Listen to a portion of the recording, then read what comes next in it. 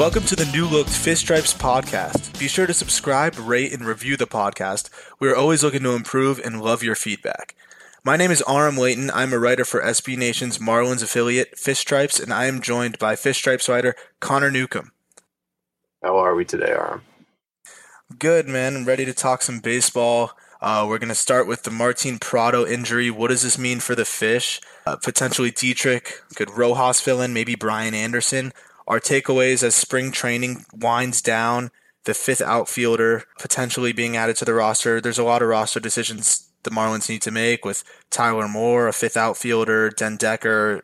We're going to talk about the starting pitching, Conley especially, and the keys to success. And finally, our predictions around the league, but more importantly in the NL East and with the Fish. Connor, what do you think about the Martin Prado injury and what this means for the Fish? Yeah, so it's a tough situation just because, it's an indefinite injury right now for Prado. Mattingly and the Marlins just don't know when he's going to be back, and obviously he had a very productive season last year, earned him that contract extension, but I think right now the best option is Derek Dietrich over at third base. Miguel Rojas, he gives you a good glove on the defensive side, but his bat's just not there yet like Dietrich's is. I mean, he hit .279 last season, got on base at a .374 clip, 7 homers, 42 RBIs, and about 350 at-bats. So, I mean, he can swing it. He has a little bit of power, but he hits for a good average, and he gives the Marlins a solid left-handed bat until Prado can come back and stick himself back in the middle of the lineup. And I agree with that. It seems that the Fish really like the pop that Dietrich can provide, but it seemed like towards the end of last year, he really didn't seem to be providing that, home run pop from his bat, and he seemed to be more of a singles guy, if at all he was hitting. He was slumping a lot as he assumed that role. But I think the dark horse here is Brian Anderson because he's hitting .349 this spring. He's not going to knock the ball out of the park like a third baseman should, but neither does Martin Prado. He also could fill in if there's a tough lefty on the bump against Dietrich because, as we all know, Dietrich does not love lefties. Like you said, Rojas is a great guy to have on the team, a great, utility player. But with the way some of these guys have been swinging it this spring between Tyler Moore, Anderson, Den Decker, there might be a chance that Rojas starts the season in AAA. He's hitting the ball really well also. So I'm curious what you think. Do you think Rojas, his spot on the team could be in jeopardy from what we're seeing from these other guys? Yeah, it's always a possibility just because, although he may be hitting well, his bat, hasn't always been there. It was a .247 hitter last year and just about 200 at-bats. But I think what he brings defensively for this team, he's not an incredibly elite defender at shortstop. I would say shortstop is probably his best position. But the thing is, he can play every single infield position for you. He even spent some good innings at first base last year, which, could be a situation he could play a little first, platooning with Justin Bour if Tyler Moore doesn't make the roster. But the fact that he can play every infield position, and you could stick him out in the outfield and he could hold his own a little bit out there too. It's just sometimes even if the bat isn't there, it's helpful to have a guy who can play pretty much anywhere. So you're basically ready for an injury at any position at any time with Rojas still on the roster. Well, it's funny you brought that up because you actually touched on my next question. I was going to say, if Rojas can play first base, why should the Marlins keep Tyler Moore? Do you think Tyler Moore is worth the roster spot if you can have a versatile guy like Miguel Rojas, who's younger, plays more positions, better glove, obviously, doesn't have the same pop that Tyler Moore has, and you need that power at first base. It'd be nice, he has 5 home runs this spring, Tyler Moore does.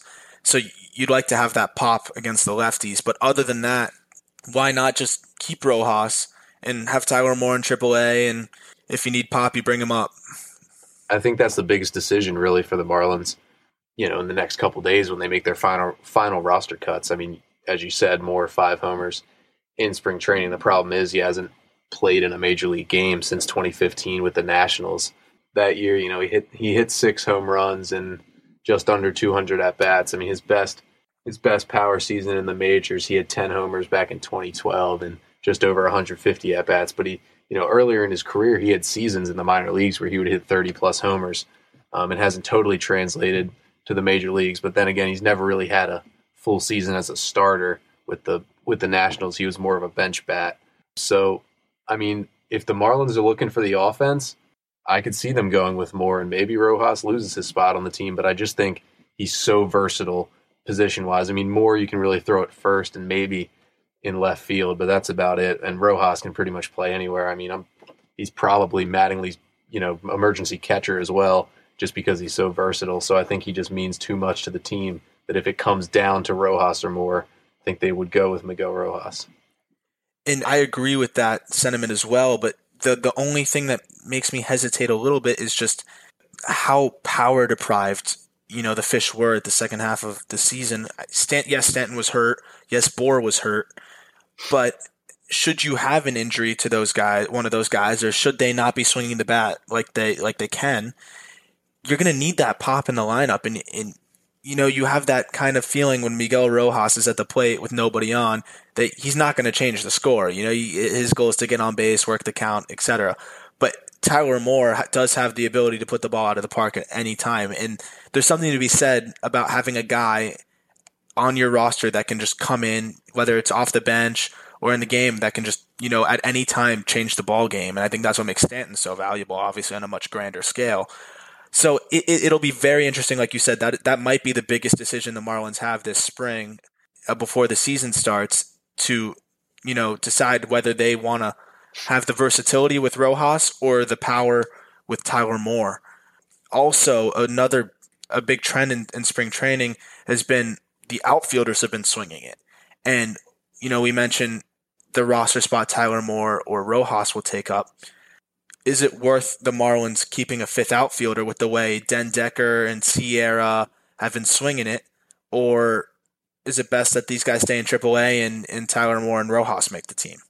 Well, I mean, Matt Den Decker and Moises Sierra, I mean, they've been at the major league level before. They've hit a little bit at the major league level before. If the Marlins are really that impressed with them, I wouldn't be too surprised if one of them makes the team as a fifth outfielder.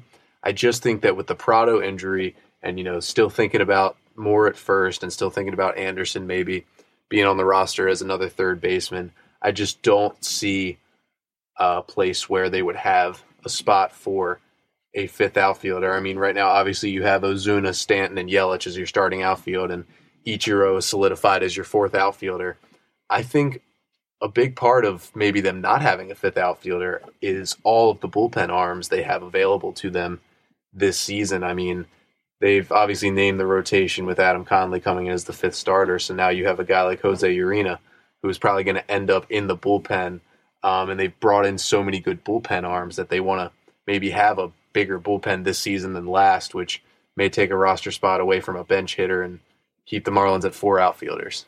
Yeah, and there's something to be said about that bullpen because, the Marlins rotation is just, it's not elite by any means. And I think the Marlins strategy going into the offseason was, the price on starters is just way too high right now. And with the Marlins in their mind, they're probably thinking, we don't have the farm system to acquire these types of high-profile pitchers. I mean, as Baseball America just ranked them 29th ahead of only the Angels.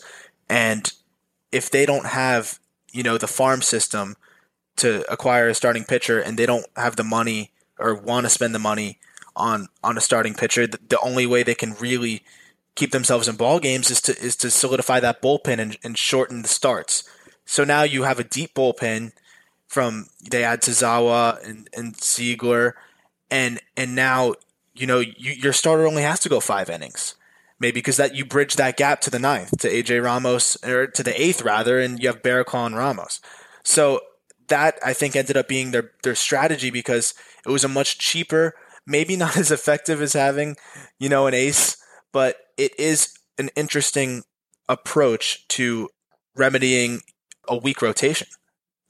Yeah, I mean, obviously, everything the Marlins do, they're already going to be behind the 8 ball with the tragic loss of Jose Fernandez last season. But I think they're taking the right approach. I mean, unfortunately, they no longer have an ace, but they did the right thing. Instead of trying to go after a starting pitching market, which, it wasn't great, especially the free agent market, they went and got Volquez, who was, one of the better options, but not really a bona fide ace. The trade for Straley, a lot of backfire there with the prospects they gave up, but Dan Straley had a great 2016. The Marlins are hoping he can build on that, but I think they did the right thing in building up the bullpen. Tazawa's had a great career in Boston. Now he comes to Miami, where hopefully he can do the same. And Brad Ziegler has been one of the most really underappreciated, most effective relievers in baseball the last 5 years as Arizona's closer, and then heading over to the Red Sox last season, where he at least got a little more of the spotlight when Boston went to the playoffs. But I think those two guys will be huge, and David Phelps might be the biggest name for helping out the Marlins rotation. Even though he won't be in that starting rotation, David Phelps can be a guy who can give you 2-3 innings every 3 or 4 days. And as you said, bridge the gap. I mean, if you can get a starter like Adam Conley or Tom Kohler to give you, 5 solid innings of maybe 2-run baseball, and then you can hit another team with 2 1/3 of David Phelps, then you can get the ball to the back of that bullpen. And really that's the key to success for the Marlins, it seems like. Yeah, that seems to really be how the Marlins are going to need to win ball games this year. Is just you're not going to get very many complete games, if at all, from that rotation. So if you can put up some runs, and we know the Marlins offense is capable of doing that, and just get a decent start from one of those starters, one of the, Straley, Volquez, Chen, one of those guys, just to give you 5, maybe 6 solid innings, they're in great shape. So they don't need too much out of that rotation, which I think was a great move, because you then take a lot of pressure off of a rotation that is not impressive, to be blunt.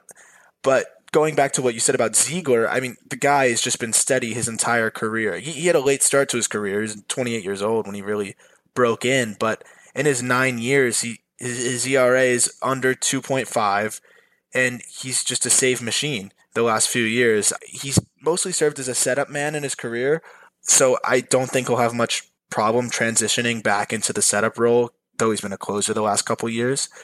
And Ramos seems to be one of those guys that benefits from the energy, I guess, and the energy you have when you're coming in the 9th inning. Seems to be much more pumped up when he comes in the 9th versus the 8th. He seemed to get touched up a little more in the 8th. So some guys are like that, and some guys really like the big stage like that, and Ramos is one of those guys. Ziegler seems to be one of those guys that can pitch in any situation, and he's going to make hitters get themselves out. So the bullpen definitely is a plus for the Fish. I also think they really dodged a bullet by not getting Chapman and Jansen, as crazy as that sounds, but they would have been giving up a first-round pick.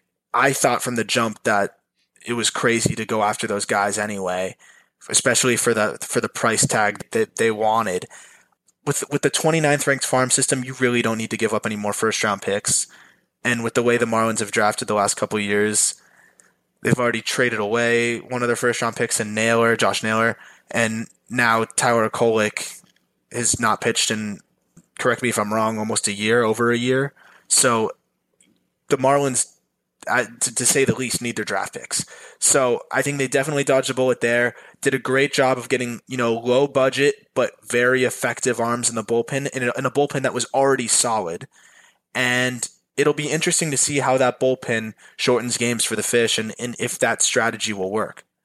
Yeah, you talked about Jansen. I mean, I'm a big proponent of having a closer like Kenley Jansen. I mean, I think he's the second best closer in baseball, second only Zach Britton in Baltimore. At least last season he was. And Jansen showed his worth in the playoffs, being able to go 2 innings, to close out the Nationals in the NLDS in Game 5. But I mean, they also in a way did dodge a bullet by not paying those big contracts to either Chapman or Jansen. I mean, it's nice to have a shutdown closer who's going to save 46 out of 47 games in a season. It's big when you get a lead going into the 9th to almost know that you're going to keep it, but you don't want to give up that draft pick, with the qualifying offer rules where you have to give up the draft pick, and you don't want to give up all that money. Instead, they spent it on Tazawa, they spent it on Ziegler, and they made the bullpen very good, and they already had a good 8-9 combination with Barraclough and A.J. Ramos. Now you put Ziegler in the mix, you put Tazawa in the mix.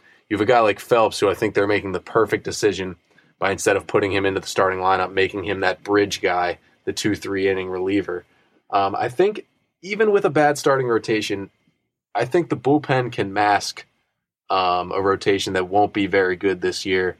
We'll touch on it later. I do think Chen will improve and some other guys can get better, but I think, and the other thing they have, which is a very good sign, is they have depth in that bullpen too.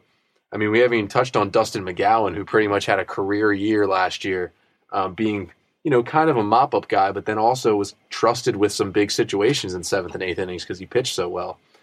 You have guys like Nick Whitgren, who won't be the most relied on reliever this year, but he still is going to be a part of that bullpen. And then guys that are going to start the season in AAA, like Hunter Cervenka, who's a solid lefty, has a good slider, can get left-handed hitters out. Brian Ellington, he can touch 100 with that fastball. He'll be waiting in AAA to possibly get his shot. I mean, they have some guys, Justin Nicolino, maybe he doesn't work out as a starter, but could be a good left-handed reliever who they could still go to, and a guy who may start in Double-A, Drew Steckenrider, who I think the Marlins just as a whole love as a right-handed reliever who could be up this year or next. So, even if some of these signings don't work out in the bullpen or these other guys aren't pitching well, they have so much depth there in the majors and in the minors in their bullpen that I really don't think it'll matter too much. They won't win the division with this rotation, but it can be masked by this bullpen, and the Marlins could still have success. It's funny you said that. I've been hearing a lot about Steckenrider, and people are really, really excited about him. And there's not a lot to be excited about in this with this Marlins farm system, but a lot of people believe that Steckenrider can have an impact on the roster this season and come into the bullpen. And it's an excellent point that you make. Yes, the Marlins have a paper-thin farm system, but one thing they seem to have is arms on the majors and in the minors. Like you said, Phelps, I think, is the best move possible is to keep him in the bullpen because he seemed to just be a very average starter, but he also was much more injury prone in the starting role. I just don't think he could handle throwing that many pitches every fifth day. But the really interesting thing, like you said, these underrated guys like Whitgren, who was very effective for a great portion of the year, and McGowan is a very interesting arm because he has great reverse splits. So he was mowing down left-handed hitters as a righty pitcher. His changeup, I think, was really the main reason as to why he did that. But he had like a 2.82 ERA during the season, but his average against for lefties was phenomenal. And I don't have it in front of me right now, but you're going to have to take my word for it. But lefties definitely struggled much more than righties against McGowan, but nobody really hit him, period. And yes, he was put in positions for success for the most part because, like you said, sometimes he was a mop-up guy, came in up 6 runs, whatever. But I think he's ready to start to be eased into those more pressure situations because he did show the ability at times last year, like you said, to get out of those jams. And if he has the ability to get left-handed hitters out, maybe the Marlins aren't in so much trouble with a guy like Cervenka starting in the minor leagues, who I was a fan of that trade, though he still has some things to learn and some command issues. Cervenka definitely can be an impactful player on the major league level next year. So the bullpen is something to be excited about, and it's very deep, like you said. So I'm not worried about the bullpen, and they take some of the pressure off that rotation. So pitching may not be as much of an issue as some Marlins fans think. It seems to be something that many Marlins fans are nervous about. Not many people are nervous about the offense, but you're hearing a lot of rumblings about what is that pitching and bullpen going to do? Are they going to hold up their end of the deal? And that remains to be seen, but the Marlins definitely did all they could to give some sort of stability in that area. Going off of kind of the pitching like we were talking about, a guy that's kind of seemed to fall off the map a little bit is Justin Nicolino. He came over, a couple years ago in that Toronto trade, and of course not to beat a dead horse, but as many Marlins fans are painfully reminded, they picked Nicolino over Noah Syndergaard, and that's something that's kind of stuck with a lot of fans for a while. But not to focus on the hindsight here, they have Nicolino. So now the Marlins need to realize, is it time to give up on Nicolino, or is it time to fully move him to the bullpen, or what should the Marlins' approach be with Nicolino? Yeah, well, I mean, he's going to start the season in AAA, and you can almost guarantee he's going to be in the AAA starting rotation. I mean, if they do want to turn him into a bullpen arm, maybe they, start getting him to do that in the minors, but they're going to keep trying to turn him into a starter. I mean, he's only had 25 career major league starts. So he's still a really young pitcher and could still improve drastically. I mean, last season, an ERA just a touch under 5 in 79 and a third innings. He made 13 starts and 5 appearances out of the bullpen.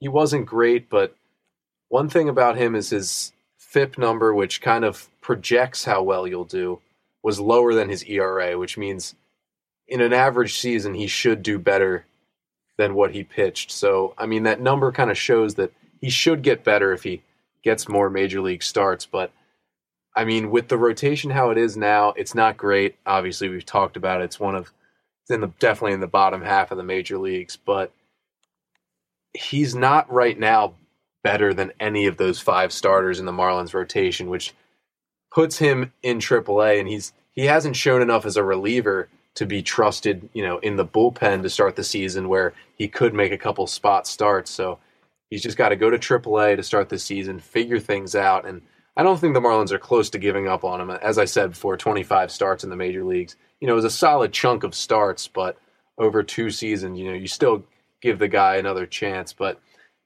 if he isn't producing in AAA, then maybe that conversation comes back. Is it time to move on from Justin Nicolino? And what's is starting to make things a little unsettling for Marlins fans, I think, is the fact that Nicolino struggles in the majors, but when he's sent down, he tends to struggle a little bit as well. He's not having that success that a former top prospect should have at the AAA level. So I bring up the when do you give up on Nicolino idea because at some point you have to realize, he's not doing well in the bigs. He's not doing well in the minor leagues. I know the Marlins were talking about getting rid of his slider. They didn't like his slider. There's a few things they wanted to change about his pitching, and sometimes it just takes one pitch for a guy to develop, and it makes all the difference in the world. So, of course, it's not time to give up on Nicolino, but the clock's starting to tick, I believe, because it seems like he just can't figure out how to get guys out, just to put it simply, and his pitch seems very fat coming into the zone because he gets knocked around in both levels. But like you said, the FIP is encouraging, and it kind of leads me into the next question I was going to ask is the Dan Straley trade was a bit scrutinized as he came in. Marlins gave up, Luis Castillo and some other prospects in a paper-thin farm system that they really couldn't afford to give up anymore. And the Straley trade, no matter how you put it, the Marlins bought high. To put simply, they bought high. And they bought high, but in a market where you're kind of forced to buy high. The big issue is Dan Straley is a late bloomer. He hasn't had a season like he had last year in his entire career. And the big question is it sustainable? Some of the sabermetrics say no. Sabermetrics aren't the end-all, be-all. At least to me they aren't. To some people they are. But his FIP was over 4.8, and that's a little scary. And you're looking at some of these numbers, and you can't help but wonder, is Dan Straley's season that he had last year somewhat replicable? I mean, he's going into his age 28 season, as you said. Last year, 2016 with Cincinnati was his best year ever, and it was interesting to see because he made 34 appearances last year. 31 of them were starts. So essentially, he was a starting pitcher. Made a couple appearances out of the bullpen. But the interesting part was those 2 years before, in 2014, he ended up only appearing in 14 games between the Cubs and A's and made 8 starts. And then in 2015, he just made 4 appearances with Houston, 3 of them being starts. So, he was a relied on starter all the way back in 2013 with Oakland. He made 27 starts. All of his appearances were starts, and he had a solid season, a 3.96 ERA and 152 innings. But after that, he struggled a little bit, didn't play as much, was up and down, had a little bit of injury problem. But it's interesting that coming off a 2015 where he made 3 starts to a 2016 where he makes 31, and his numbers just are the best of his career. The one thing with Straley, he allowed 31 homers. That's not ideal in a season where you pitch 190 innings, but it's not the worst thing in the world because if you're keeping homers to solo homers, they really don't matter. But you said his FIP's at almost 4.9, which is concerning. It's almost a projecting stat that says, this year his ERA is not going to be 3.76. His strikeouts per 9 were not really any better than they've been the rest of his career. So it wasn't the strikeouts that got better to make his numbers better. So, the advanced stats say he may not be able to maintain what he did last season, but, the Marlins, as you said, bought high. They bought off of what they saw last year. And if it works out, if he can replicate last season replicate this year what he did last year in Cincinnati, it could end up being a good deal, and he could, really be the number 2 starter or the number 3 starter for Miami. But, you never know with a guy like Dan Straley, who 2016 was his first full pitching season really in the big leagues since 2013. So you just never know. And that's the big thing, like you were saying. His FIP is concerning, but at least to an extent, those solo shots affect the FIP a little bit more than you can account for. So maybe the 31 home runs, like you said, if most of them were solo shots, maybe the FIP is a little exaggerated. But it has to be a little concerning if you're a Marlins fan because you can't help but wonder whether he will be able to sustain that. Going into the next man up in the rotation is, Wei-Yin Chen. The Marlins are a year removed of giving him $80 million, and he is not pitched like an $80 million man. And he was the Marlins, he was the Marlins opening day starter rather, and he just has not shown any signs of his Oriole self. And he's not been that $80 million guy. And yes, he's only been one season in Miami, but he also had problems with the long ball, giving up way too many home runs last season, did not go deep into games, could not strike hitters out at a very high rate. And put simply, the Marlins really need Wei-Yin Chen to be an anchor to this rotation if they want to have success in 2017. Yeah, you hit the nail on the head right there. Chen is the guy who they have to turn to.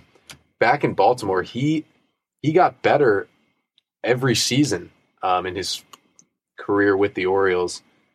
Spent 4 years in Baltimore. The ERA essentially got better every year. His innings, the most innings he threw were in his rookie year, but after that they dropped a lot in 2013. He struggled with some injuries, but then back up every single year, and he hit 190 innings in 2015 just to throw 123 last year because of the elbow soreness and the injuries he dealt with pretty much all season. Another guy who kind of struggles with the home run a little bit, but, same thing I talked about with Straley. Chen's never given up 31 homers. The most was 29 in his rookie year, but he always, he played in a boombox at Camden Yards where all pitchers give up homers. And he seemed to, despite giving up a lot of homers, a lot of solo homers is what Wei-Yin Chen used to give up.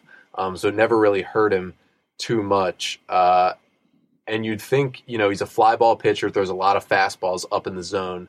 You'd think pitching at Marlins Park would really help him out with a big ballpark. But I don't think Marlins fans really got to see the full Wei-Yin Chen last year. I think he was really, even when he was pitching last year, seemed like he was struggling a little bit with injury.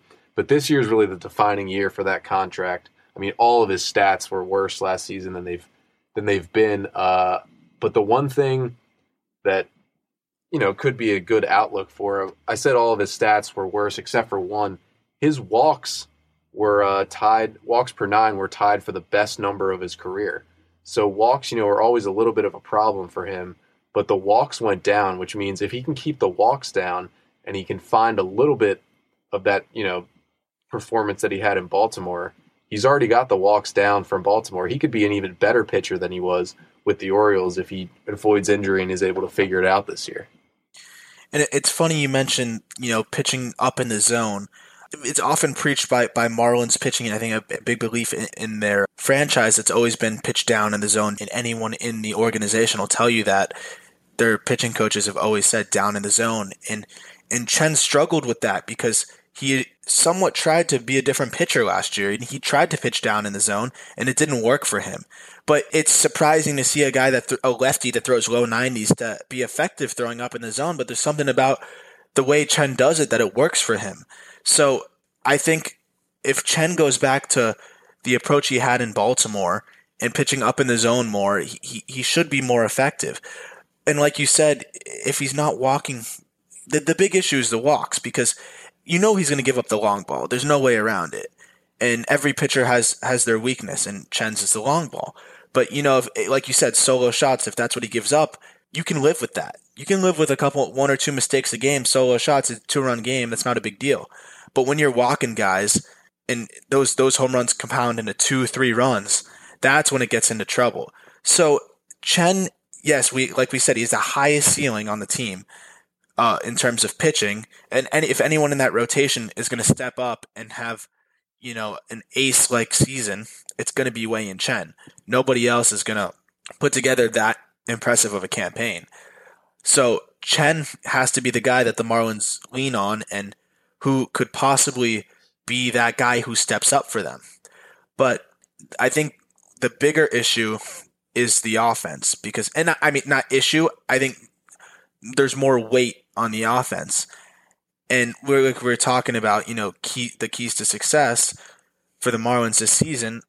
I think right up there with anything has to be scoring runs. And of course, every team needs to score runs, but the Marlins need to score runs like they've never scored runs before.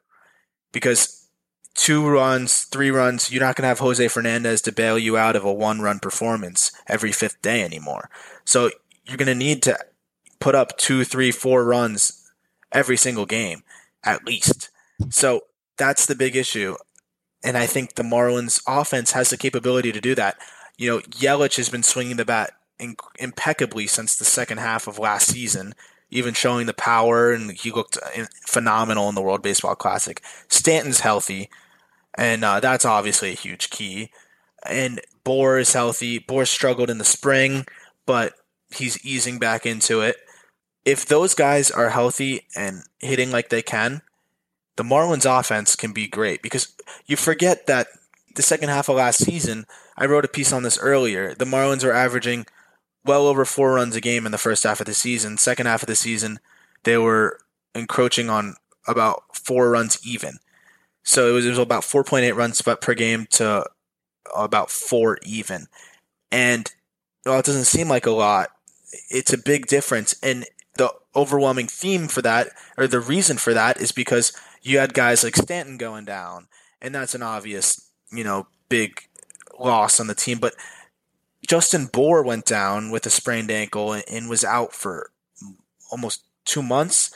And people forget that Bohr was, when he had gotten hurt, was about just after the All-Star break, or just around the All-Star break. He had 22 home runs, and he was on pace for, 100 RBIs. So it's stuff like that you have to think, if these guys are healthy, this offense can be really, really effective.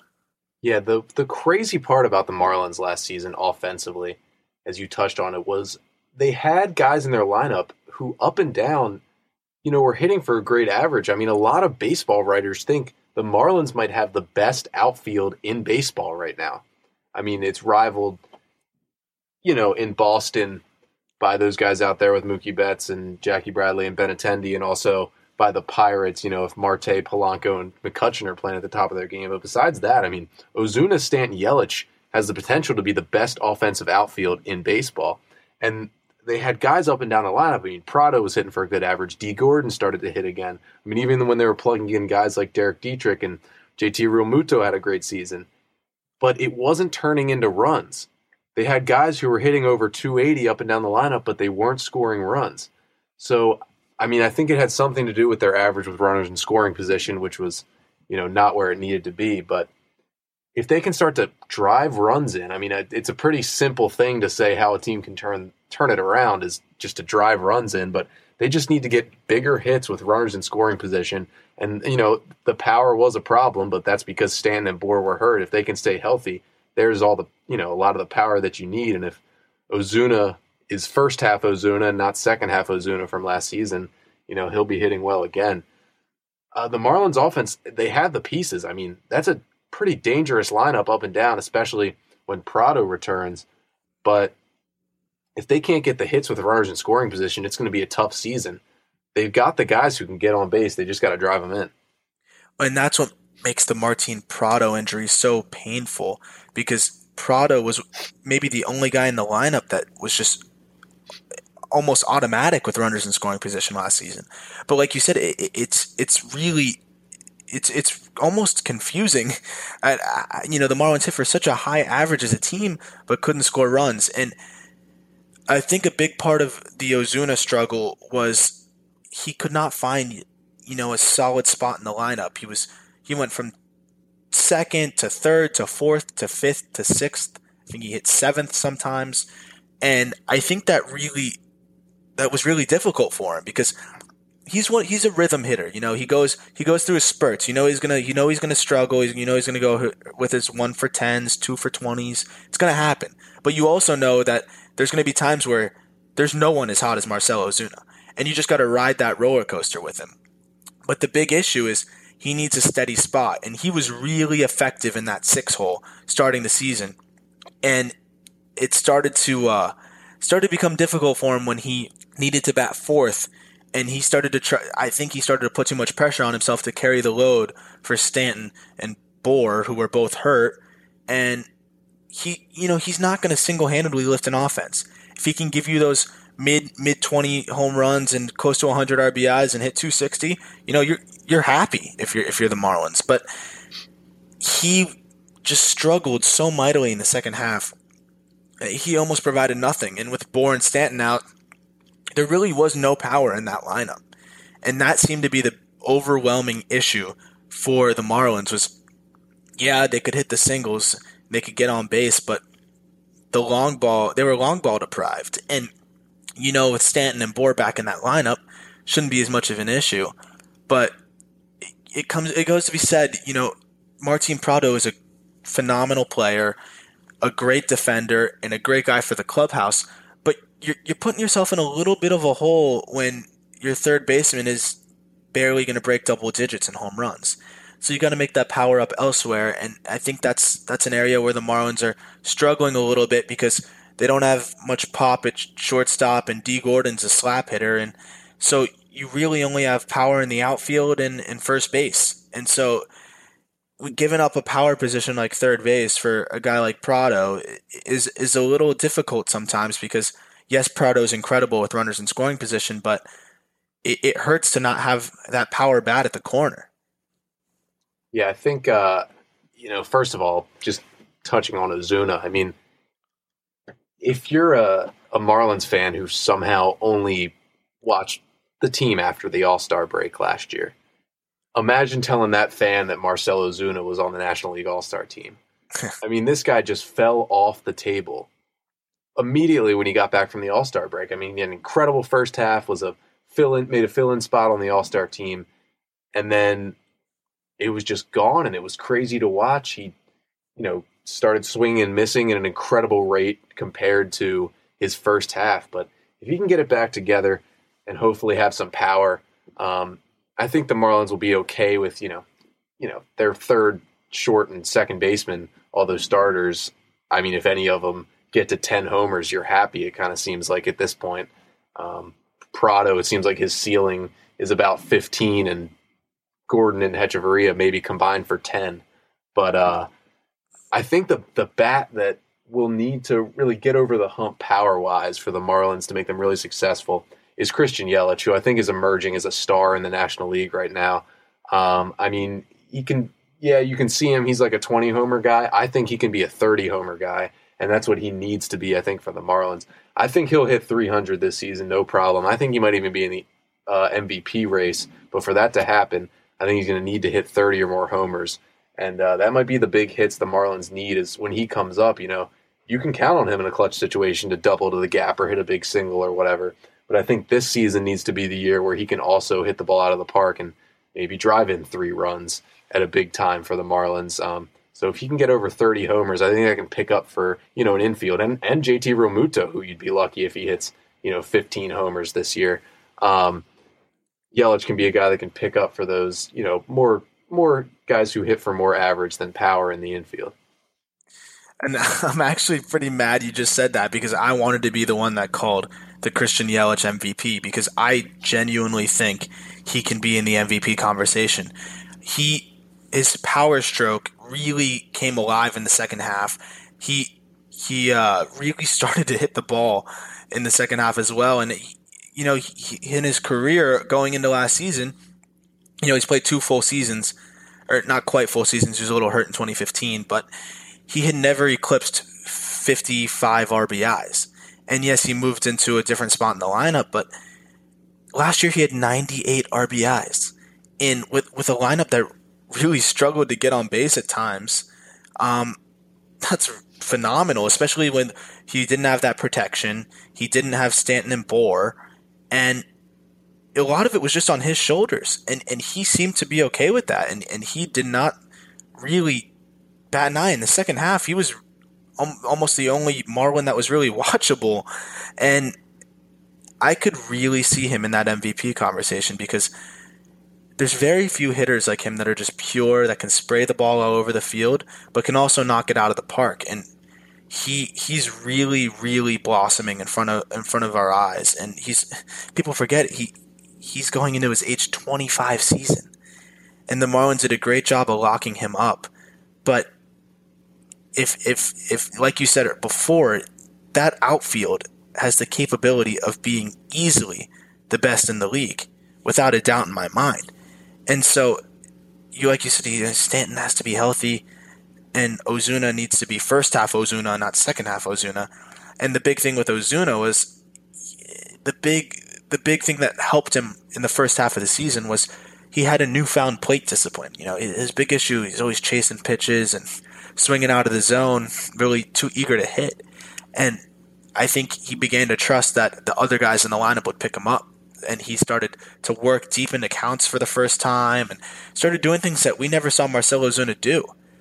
But then, as you saw Stanton and Bour go down, I think he began pressing and trying to knock the ball out of the park, and that became an issue. But going back to the Yelich conversation, the power stroke really emerged in the second half. In the first half, he only had 7 home runs, and that's in, 83 games. And the second half in 72 games, which, it's, after the All-Star break, it's shorter, and he had 14 home runs. So he hit double the amount of home runs in less time. And you can't help but think that that's going to carry over into this season. And if he's able to be a 30-plus home run guy, that Marlins lineup starts to look a little scary. So that's definitely something the Marlins need out of Christian Yelich. And don't be surprised if Yelich, Stanton, and Bour combine for 120 home runs. And that could be something that the Marlins really, really need, to say the least, with their pitching situation. Going back to the pitching situation, not trying not to dance around on us too much, but forgot to mention Adam Conley. So Adam Conley's been struggling a lot this spring, and the Marlins almost seemed hesitant to name him in the rotation. And it seemed interesting because you had to think, who else are they going to fill in for him? Is it going to be Jose Urena or someone else? And you almost think he won it by default, but I think it was more of almost sending a message to Conley, like, get it together, because we're actively trying to find someone else if you can't. So what do you think of the Conley situation and how that's kind of manifesting right now in front of our eyes? Yeah, I thought, the way Conley pitched last season, 25 starts, a 3.85 ERA, he struck out 8.5 batters per 9 innings. I thought the way he pitched, like, he's projecting himself to be a top 3 starter in the rotation going into this year, and then he has some troubles in spring training. It's not looking good, but I still think what he did last year he deserves that number 5 spot in the rotation.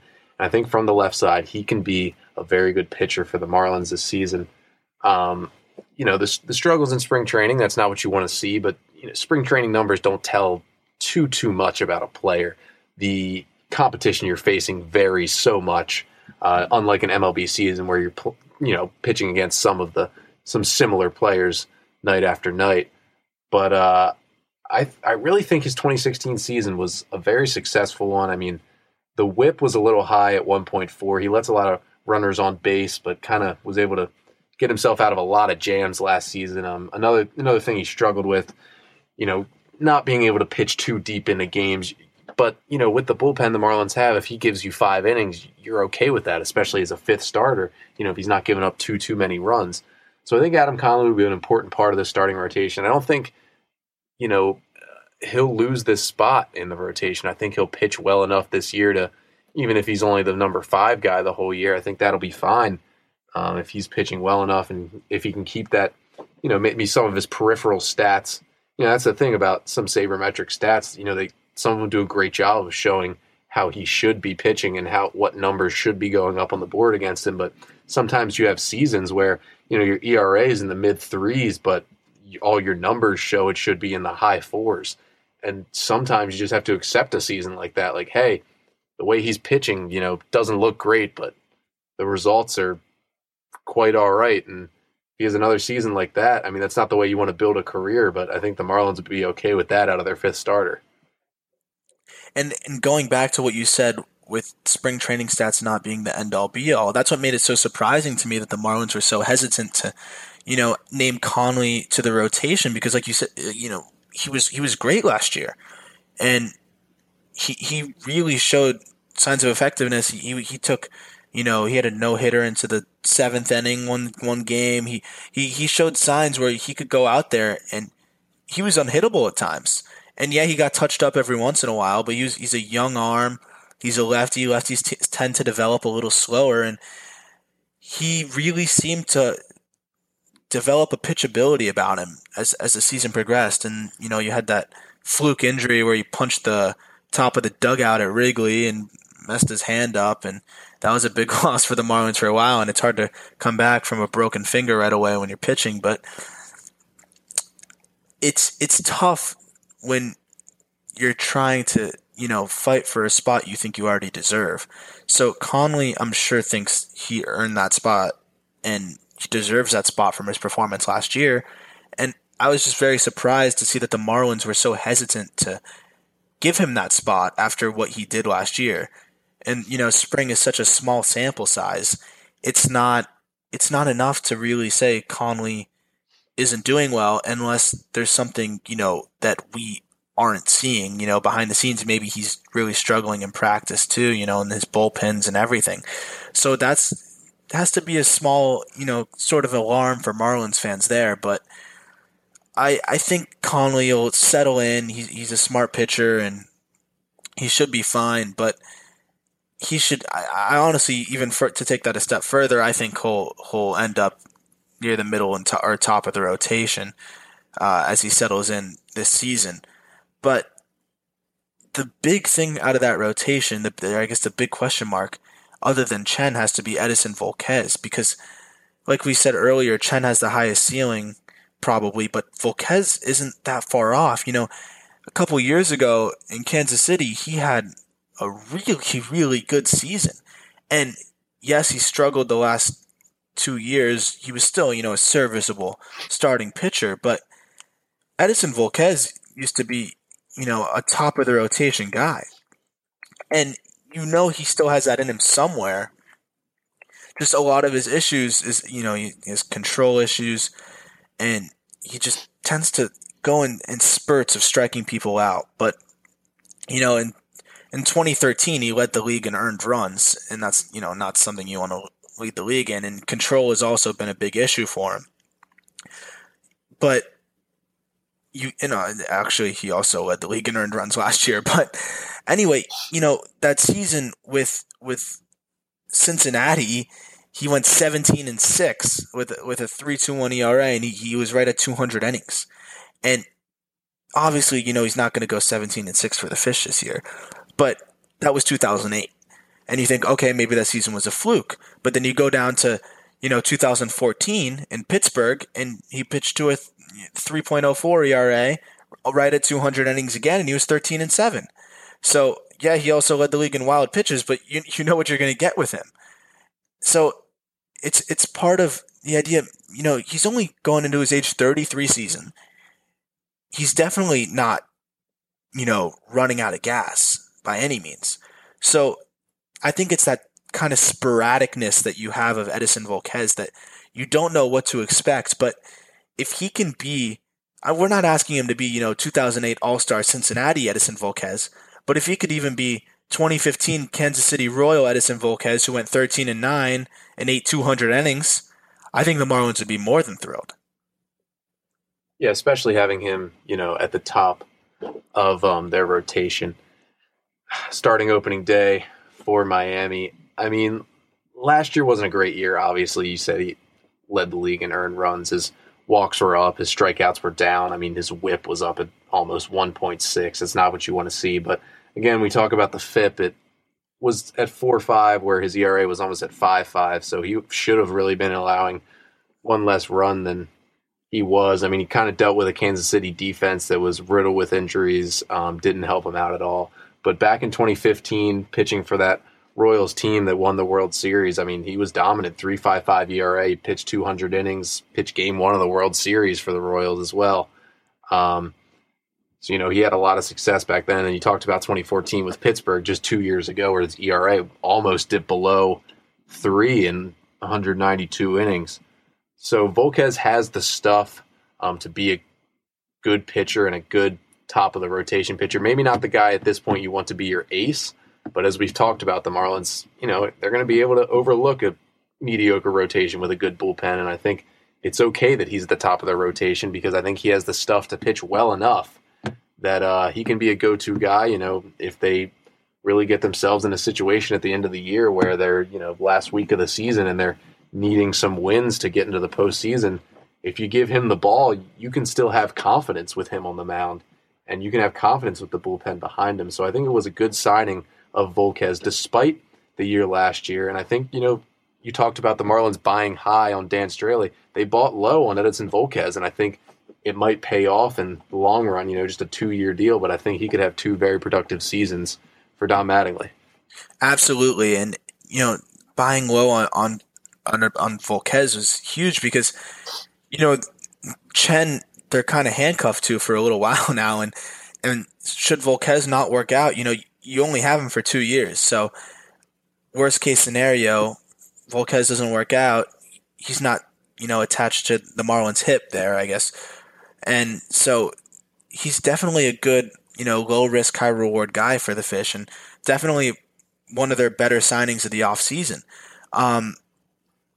He's definitely a huge key. I think him and Chen, could they combine for 25 wins, 30 wins? And I know that's a pretty lofty goal. I think 25 is more attainable. The Marlins will be thrilled because, like we said, the bullpen's going to bridge that gap to the end of the game. And the starters probably aren't going to get a lot of wins because they'll probably be out of there in the 5th inning. And Mattingly might yank guys a little early because he knows he has that bullpen and has the ability to yank guys early. And, another thing that's overlooked is Mattingly did a great job of handling the bullpen last year. Fernando Rodney was kind of a mess towards the end of the season, but other than that, he didn't have a choice but to use him. And with Ramos being hurt, he was kind of out of options. But now you give Mattingly all of these weapons at his disposal, and basically, if you're Mike Hill, you just said, "Here's all these weapons, use them wisely." And I have full confidence that Don Mattingly is going to use them wisely. So that's something that's going to be very, very effective for the Marlins and very encouraging for Don Mattingly. So yes, the rotation may not get a lot of wins, but one of the better coaches in baseball is handling one of the deepest pens in baseball, and that's something that is very encouraging. Going to kind of transition here into towards the end. I like to, kind of get a little off topic, for lack of a better words, and kind of talk about maybe some more extreme things. And I was thinking earlier today that maybe Adeiny Echeverria isn't the shortstop of the future. And so this is my kind of extreme take of the day. I think maybe after the season, it may be time to, move on from Adeiny Echeverria and look for another shortstop. And I'm curious what you think of that, Connor, and what your hot take might be on something else. I've been halfway on that train for the better part of last season. He's kind of known, if you think of Adeiny Echeverria, you think, oh, not a great bat, but he's a good defender and he's got some speed. If you really dive deep into Adeiny Echeverria at shortstop, he's more of an average defender than a good defender. He's flashy. And yeah, he's a flashy guy. He makes some good plays. He makes some, nice diving plays. But overall, his skill at shortstop is, in his best day, just above average. And he's not a good hitter. I mean, to put it bluntly, he's just not a good hitter. And at some point, you have to think about, I know, a lot of teams build it, you just, maybe if you have a great offense at shortstop, you just have a great defender who might get you a couple big hits and hit 220, and that's about it. But at some point, the shortstop position is evolving. And there's guys like Corey Seager and Carlos Correa and, Trevor Story, Aledmus Diaz, all these young shortstops who hit for average, hit for power, and play very well on the defensive end. And, it's hard to get them in the draft. It seems like a lot of them are coming now, but it's still hard to pick them out in the draft. But at some point it might, I kind of agree with you. It might be time to move on from Echeverria maybe after the season. And my hot take, I think I spewed out a little bit earlier, but Christian Yelich is going to be in the top 5 of the conversation for National League MVP this year. And I think that might be a good transition to us, wrapping it up here at the end and just talking about, what happens with the Marlins this year and where they finish and what happens in baseball in 2017.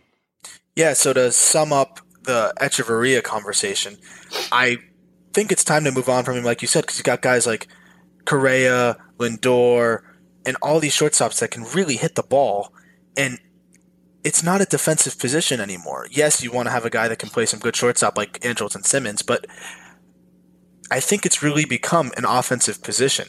And it used to be the corner outfield guys and the corner infield guys, but it's really turning into an offensive position. And I know you can't move on from Echeverria without a contingency plan, but even I see JT Riddle can't be much worse than Echeverria. I mean, Echeverria, like we were talking about earlier, all of the metrics point to him being an average fielder with a little flair. And he can't hit the ball very effectively. So how could JT Riddle be much worse?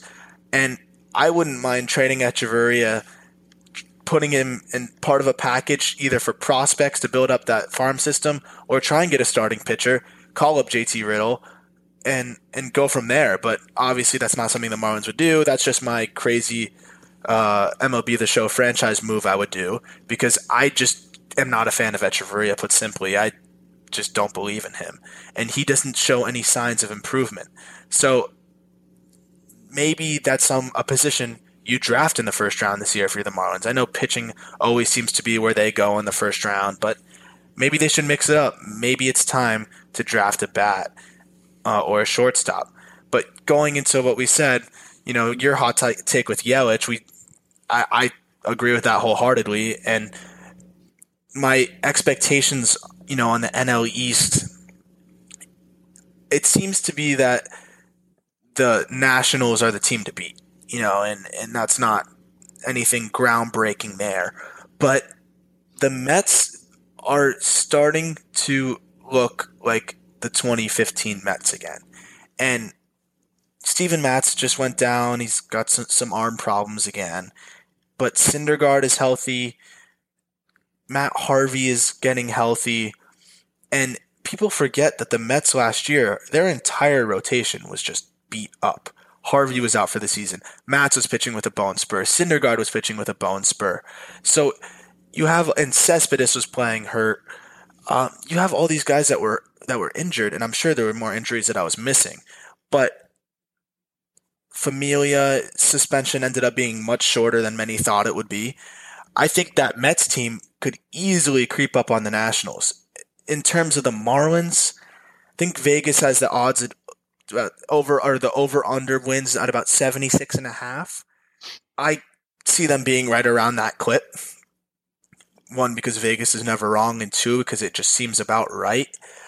I just don't see the Marlins getting over that 500 hump with that rotation. But one thing I will say is that if there's one average-looking team or one team that's projected in the mid-70s that could get up into the mid-80s and maybe compete for a second wildcard spot, it's the Marlins, because they have a top-tier offense and an outfield that ranks with anyone in the MLB. And by top-tier offense, maybe they didn't put up the runs of a top-tier offense last year, but talent, 1 through 9 is about as good as anyone and has the potential to be about as good as anyone.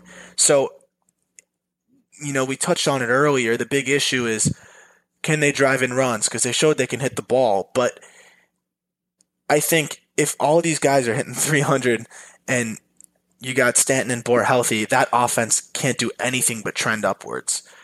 So I really think that they're going to be around the 500 mark, but they do have a chance to surprise everyone. But most projections have them around the 4th in the division mark. I think they'll finish 3rd, but it'll be interesting. It's definitely a team that's worth watching. Yeah, just a quick plug on the shortstop situation there. Shortstop in College Park, playing for Maryland, named Kevin Smith, who's probably going to go in the first round of this year's draft. Hits for power, hits for average, great defender. Something the Marlins should take a look at. But as far as the NL East, I think it's a tough position for the Marlins, not just now, but for years to come. The Mets and the Nats are built to win now, and they're built to last with young position players, young starting pitchers. I think the Mets take the division this year, but in a close one. I think the Nats get that first wild card spot. I actually think the Mets might win the World Series this year. That's my another bold prediction if that lineup or that rotation can stay healthy. But Marlins, I think they finished 3rd.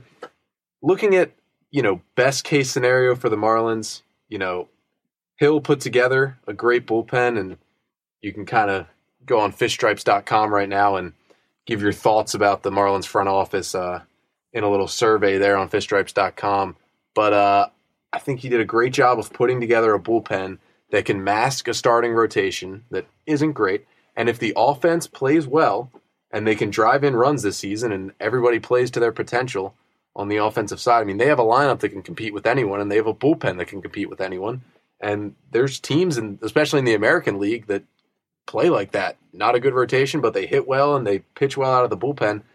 I think the Marlins could win in the mid to upper 80s and maybe steal a second wild card spot. But on the other side, the maybe what could be the worst case scenario for Miami is that rotation just can't be fixed, and Stanton gets hurt again, and they can't drive in runs. And no matter how good the bullpen is, it's just not enough. And that 70 to 75 win range seems more likely. But they're a team where their best case scenario is the playoffs, and there's 10 or more teams in major leagues where their best case scenario is not anywhere near the playoffs. So I think they're in a position this year where they're not going to win that division because the Mets and the Nationals are too strong, but there's a chance to see playoff baseball in Miami for the first time since 2003.